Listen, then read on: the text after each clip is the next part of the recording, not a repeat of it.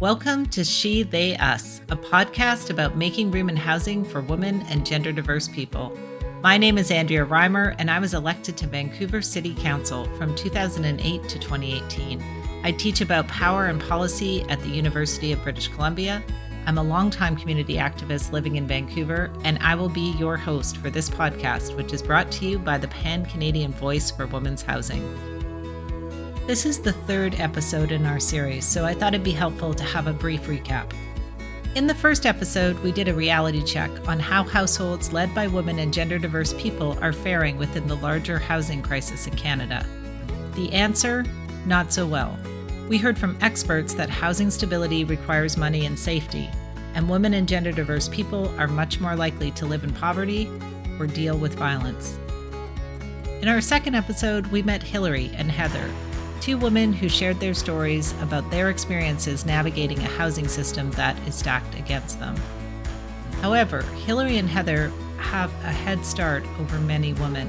They're both white, and while both had disabilities, they aren't visible disabilities. In today's episode, we're going to tackle what the housing crisis feels like when you're a woman with intersectional identities. Let's dive in.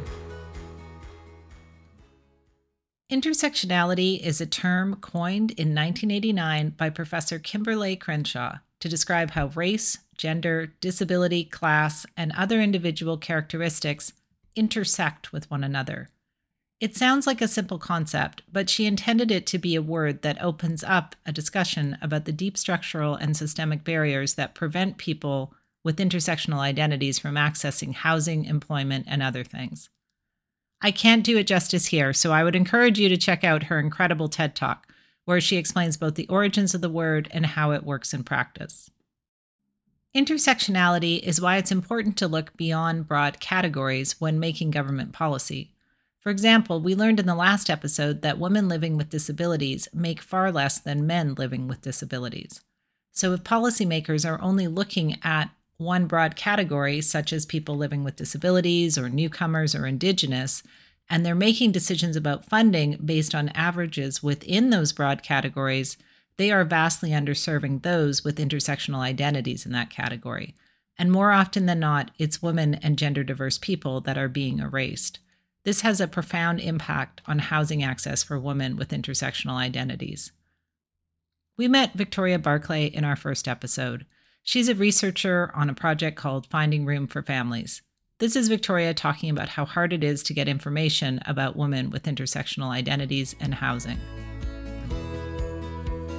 Some of the work that we've done for the Finding Rooms for Families study which used logistic regression to look at the 2018 Canadian Housing Survey. That quantitative work shows that women-led households are more likely to be unsuitably housed. And when we look at race and how that interacts with women's homelessness, we also see different numbers. So women who identify as non-white are more likely to be unsuitably housed. But again, when we look at statistics and quantitative information, it doesn't tell the full story, not just about the homelessness, but also about the identity intersections that we see. So we don't have the full story about how many Indigenous women are experiencing housing precarity, how many Black women are experiencing housing precarity, how many immigrant refugee women of color, how they're experiencing those issues, because they're just not fully captured in that in the statistics and the way that it's collected. As Carolyn Weitzman said in the first episode, what isn't counted doesn't count when it comes to government policy and funding. The stories you're about to hear give you a sense of what it's like to be invisible to government policies in a housing crisis. You met Lori at the end of our last episode, but this is her formal introduction. My name is Lori Deets. I was born in northern Saskatchewan in a place called Isle Cross, Saskatchewan, and I'm actually a 60 scoop survivor. So my home community is Pine House, where my mom lives, but I've never lived in that community. I am just actually officially a First Nation as of June 21st of last year.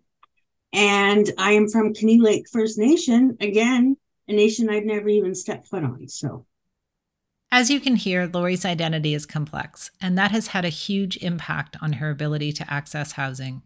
You've actually heard clips from her in both the first and second episodes of the SheTheyUs podcast, but this is the full story of her housing journey in her own words. as I said, like precarious housing, I lived in 43 homes, and most of those were in my 20s. I was a 60 scoop, and then I lived with my adopted parents, and then I had a couple foster homes. And I lived a life. I drank and I partied. So sometimes I got kicked out. Sometimes I just moved, Sometimes I'm like, oh, I don't want to pay rent. I'd rather go out. So I'd do that and just go sleep with my sister's couch for a month or so until I found something else. That kind of a lifestyle, like stay with friends for a little bit here and there. And I didn't think anything of it at the time because you're young and I was having fun, right? And of course, any pain or hardship, I didn't think about it, and I just would drink and use drugs. It stayed like that for quite some time until I had my son. I sobered up when I got pregnant with my son.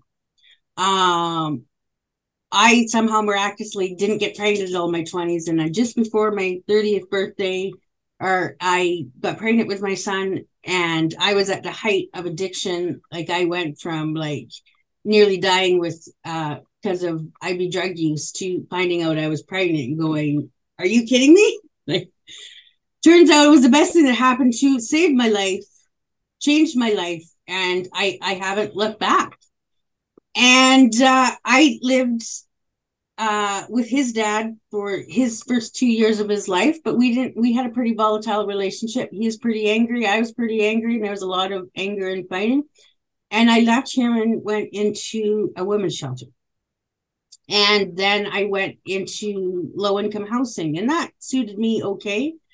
I always found it stressful working as a low-income mom, and that 30% that you try and stay, and if you go over, it causes stress, and you got to call and report your employment income and housing support. And that was always the most stressful thing. And I remember when I finally stopped 3 years ago, not because I'm entitled, I'm a student again, but the stress of not doing it is far greater than $300 a month, baby. And those would be the times when I started breaking away from some of those systems for stress factor, right? And when I was able to move out of housing, like low income housing for the first time, and I moved on my own, and I got a wonderful little main floor 3-bedroom apartment with me and my son, and I had a garage. It wasn't a heated garage, but it was well insulated. I didn't have to plug my car in all winter. I live in southern Saskatchewan, so minus 40 some, not plugging your car in. I was so happy. And when I moved into that house, we were actually just coming off, within weeks coming off of my son's father. He died because of lung cancer. In 2016, it was a really short fight for him, and he passed with lung cancer. And as you can imagine, for the next 6 or 8 months was a bit of a struggle for me and my son. And when I moved in, one landlord, they were great, and then they sold it. And a couple of times I paid rent a bit late, and they didn't like that. And they come and said, "Sorry, we're moving into the house." I knew it was because of that, and they asked me to leave. And then, of course, because I was on unemployment at the time, on stress leave, basically, and I just took the cheapest thing I could find, and it was miserable. It was so defeating because I had to live in this house again that I wasn't proud of and I didn't like again for the next few months. Thankfully, that didn't last long, and I was able to I was thankfully, with my son's, after his death, with his money, I was able to get a much nicer house again and get that going in the right direction. And it was shortly after that when I very, very horribly lost a job and took a real drastic fall in my mental health. And then that's when I decided to go back to school. And so most of those times, especially in that time frame, my son's life, we moved every year almost. In my 20s, I was averaging 3 homes at least a year sometimes. So it was just these, cycles of like change, so much change. And through my recovery and different things I've done, I remember hearing those little facts about moving being one of the most top 5 stressful things in your life. So what kind of effect does that have when you do that every year? And you experience that every year because it is, I'll tell you, it's stressful no matter what, and it's exhausting. And most of us are doing that while we're working and raising our children and doing all that stuff, right? So the exhaustion that I played out because of, precarious housing, undiagnosed ADHD, it's something that I've shared with you before. I've shared with some women, and that really kind of surprised me. It didn't shake me as bad because it just answered a lot of questions, and I've been able to get some help. But because of those things, again, another thing that made it harder for me. And now that I look back and I can see it. As you heard in her opening statement, Lori is a 60s scoop survivor and only recently gained her status as First Nations.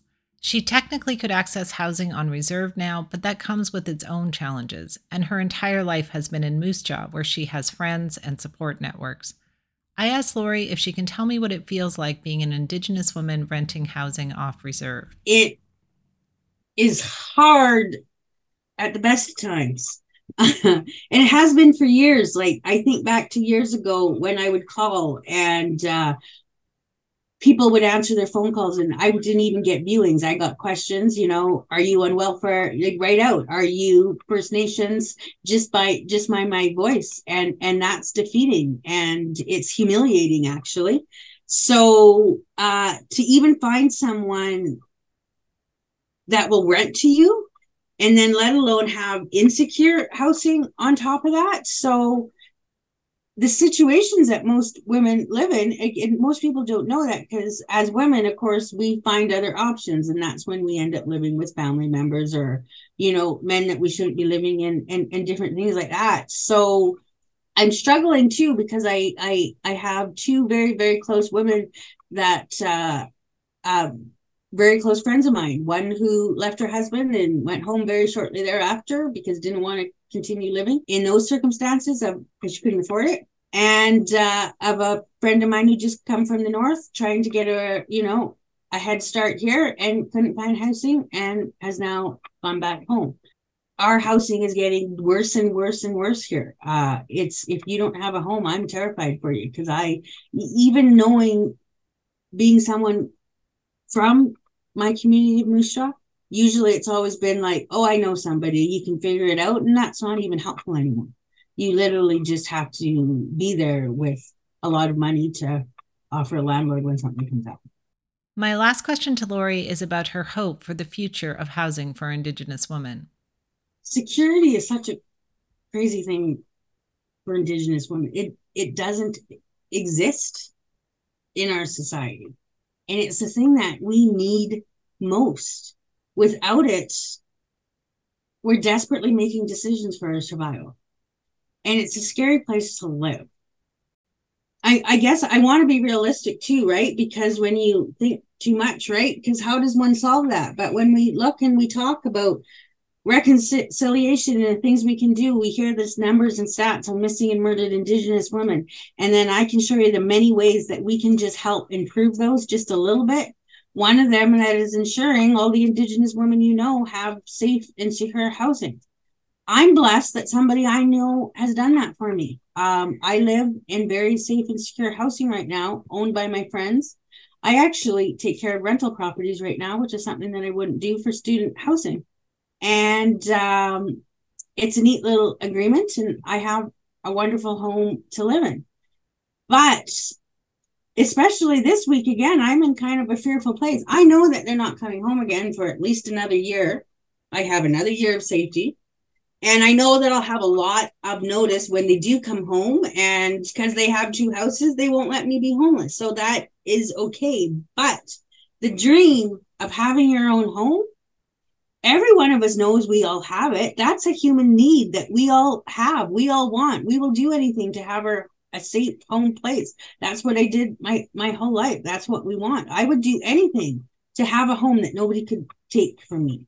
Indigenous women are not the only people with housing challenges, and housing is not the only discrimination challenge that women and gender-diverse people with intersectional identities face. There are two pieces of the puzzle in housing affordability. The first is how much the rent costs, but the other is your income. If your income is higher, then the same rent can become affordable for you.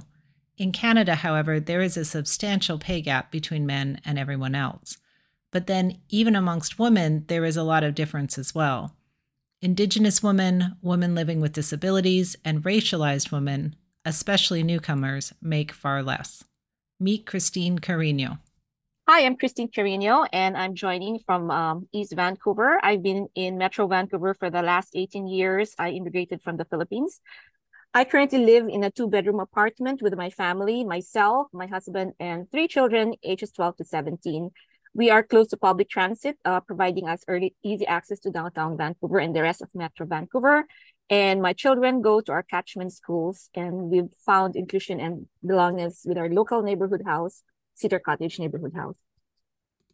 Compared to the stories we've heard so far, Khristine's housing situation may seem almost ideal. But as she starts to tell her housing story, it becomes apparent that there are more challenges than meet the eye.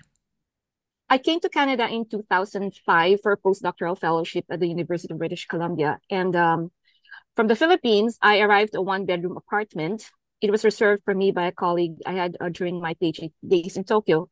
To this day, I am grateful that Desiree, my friend, backed my apartment application, serving as my reference and guarantor.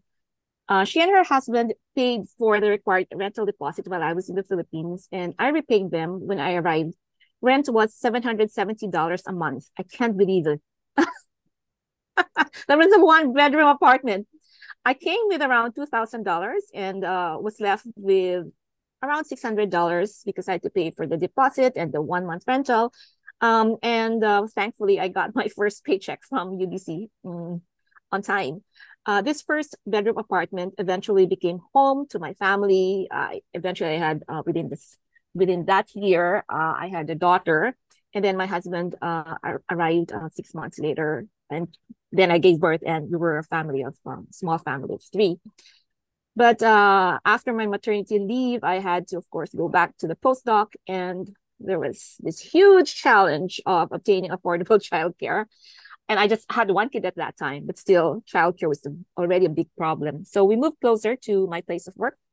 And for the next 3 years, we were fortunate to stay at the UBC campus because there was low-cost housing for faculty and staff. It was a great space for toddlers and preschool children. Eventually, in the 3 years that we were there, I had another child. So we had 2 kids, all under the age of 3. It was fantastic. There were early literacy programs at the Commons Block, the Housing Community Center.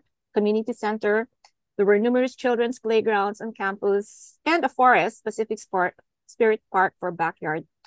But after my postdoc, reality set in. An academic salary was really not enough to stay on campus. And at that time, too, we were waiting for our permanent residency papers. So we moved to Surrey, where the rents were cheaper. It was a great place because also the food was cheaper compared to UBC campus. But it was a very brief stay of around 5 months in a basement suite. Actually, when I remember our first night when we moved in, it was February. It was very cold. I think there was even snow. And it was the coldest night ever in my stay in North America. I've been traveling in the States and Canada, and that was the first time that I really experienced what bone-chilling cold meant. We were freezing that first night, and apparently the homeowner had adequate heat upstairs, but didn't realize that the centralized system was not distributing the heat. And I just mentioned this because I also hear a lot of these anecdotes of renters renting basement suites and having to deal with the heat. And most of these stories are from friends or coming from tropical countries. And of course, heat and cold is a topic that comes up. So we eventually moved out back to Vancouver to be closer to my husband's work. So our next home was a garden level suite in a house in what is called a detached housing in Canada. So the owners lived upstairs, and we entered their suite through a back door, through a stinky garage. And every night at exactly 11 p.m., what sounded like heavy furniture being dragged upstairs was like every day. That was our life. And we could hear their TV, which was on until 3 a.m. every night for around, I think, 3 months. When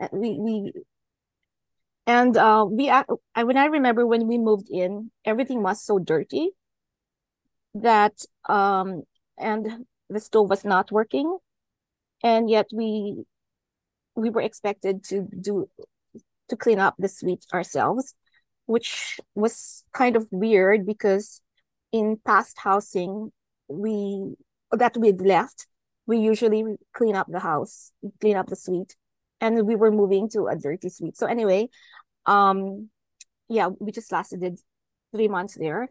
And fortunately, there was a suite available in the first apartment we lived in, which we were fortunate to come back to the suite we're living in right now, or to this apartment complex we're living in right now. And we've been here for the past 12 years. And as our family has been growing, my kids, as I mentioned earlier, 12, 13, and 17, we have been looking for a larger space for the past 5 years. However, rents for 3 bedrooms are beyond our budget. We have friends who have been moving out of their rental suites or their houses, their rentals, and we've been trying to take over the 3 bedrooms, but 99% of them kept saying that they were moving out because it was some sort of renovation story. Yeah. And so that's so where we are right now is we're still looking for rental for a larger space for the family. With the pricing houses in Vancouver, my husband and I have lost hope of ever buying our own space. Although Khristine has a PhD and there are 2 working parents in her household, both of them are racialized newcomers. Statistically, her husband is likely to make 22% less than a Caucasian man in Canada, and Khristine herself 40% less. Women of all backgrounds also lose working years to caregiver roles, either childcare or looking after elderly parents, which impacts income or eats into savings and the ability to absorb the housing crisis. I asked Khristine about how it works having 5 people, including 3 teenagers, in a 2-bedroom apartment. So with a 2-bedroom apartment, my 2 boys share a bedroom, and then my daughter enjoys her own bedroom, and our living room converts into a bedroom for my husband and I at night, and we use it as a living room during the day. So when family and friends from outside of Vancouver say that, they're so excited, they're coming to visit, and we tell them, hey, yes, you're welcome, but not to stay in our house. I asked Khristine what she pays for rent. What I probably failed to mention earlier is that our apartment is actually rent controlled.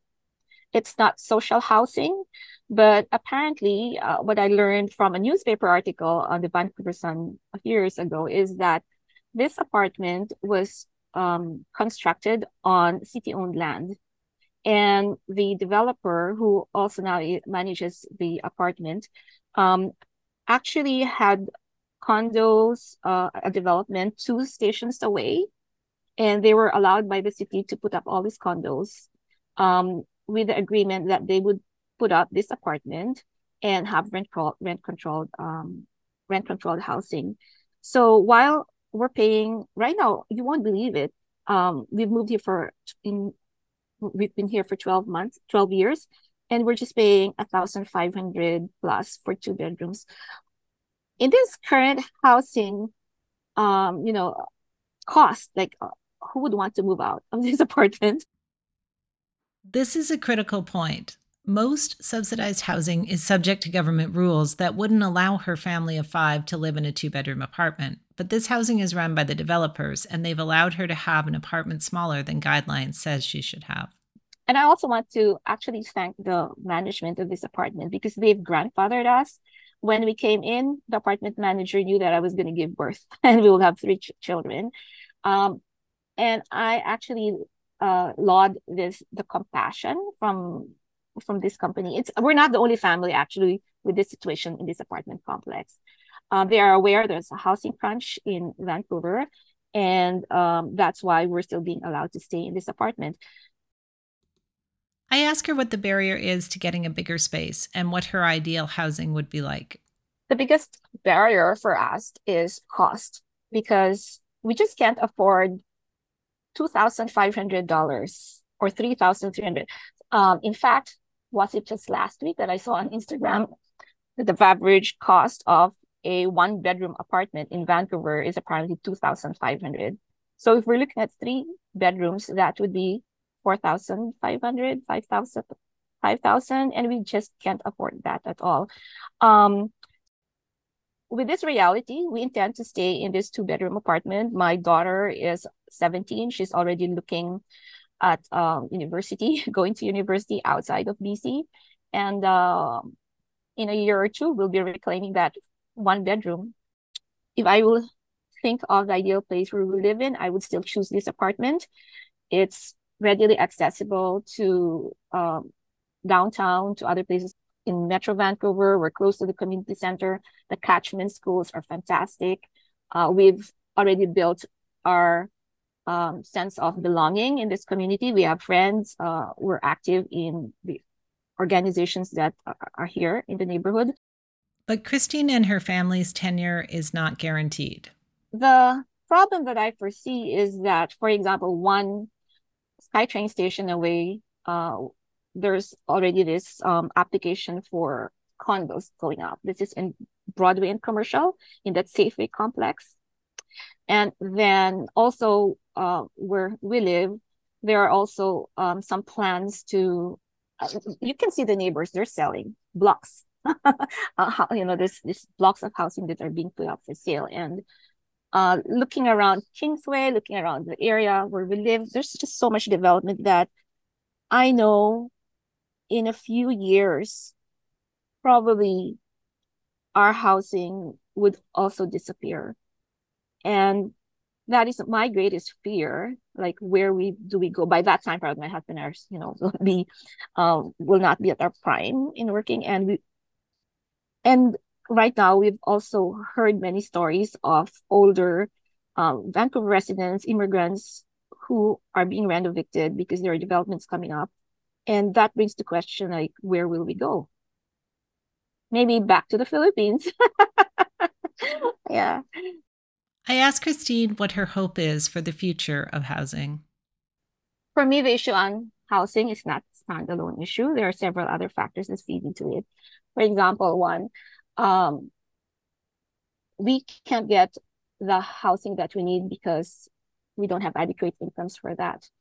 And so we could tie this in as well with the issue of employment, finding jobs. We are bringing in 500,000 newcomers, according to the federal immigration plan. And many of these newcomers will be starting from the bottom. And you expect them to have access, and we expect them to be able to pay for housing that is beyond their income. And I also would want to touch about living wage. Just recently, the Vancouver City Council did not backtrack on supporting living wage. And if we are allowing businesses and even the city government themselves to pay people, to expect Vancouver residents to live with it below the living wage, what kind of housing can you imagine they will be able to access? My hope for the future of housing, at least in Vancouver, that the city council, the present city council, that has backtracked on the living wage, and again last week has come up with some decisions that seem to support more those who already have the resources. I hope the city council will rethink their policies, their decision making to support us who have less resources, because we contribute as well to whatever this city is, and we should not be discarded. We should be given the chance to continue living in Vancouver, because we should be given the chance to live in Vancouver. That's all. A couple of notes here on the references that Khristine made in that last clip. In 2017, Vancouver City Council passed a living wage policy that required Vancouver to pay its own staff and staff hired by contractors what is referred to as a living wage. The living wage is calculated as the minimum amount a person needs to live in Vancouver and still be able to afford rent, food, transportation, and childcare. In early 2023, the newly elected City Council announced that they were scrapping the living wage policy. For reference, the living wage in Vancouver is set at $24.08 per hour for 2023. For a full-time worker, that equals roughly $50,085 per year. A city councillor in Vancouver makes $96,442, plus they get travel and other expenses covered. A couple of weeks later, Vancouver City Council decided to decrease the empty homes tax from 5% of assessed value to 3% of a property's assessed value. The tax was the first of its kind in Canada and was created by Vancouver City Council 6 years ago to discourage people from keeping properties empty and encourage them to rent them out. The City Council also voted to return $3 million that had been collected by the empty homes tax last year to developers.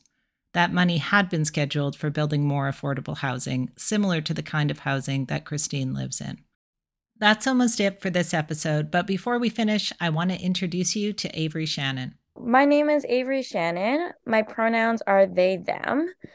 I am a queer, trans, non-binary, person of color settler, and I am a youth adopted out of foster care and am multiply disabled, including being autistic and a wheelchair user.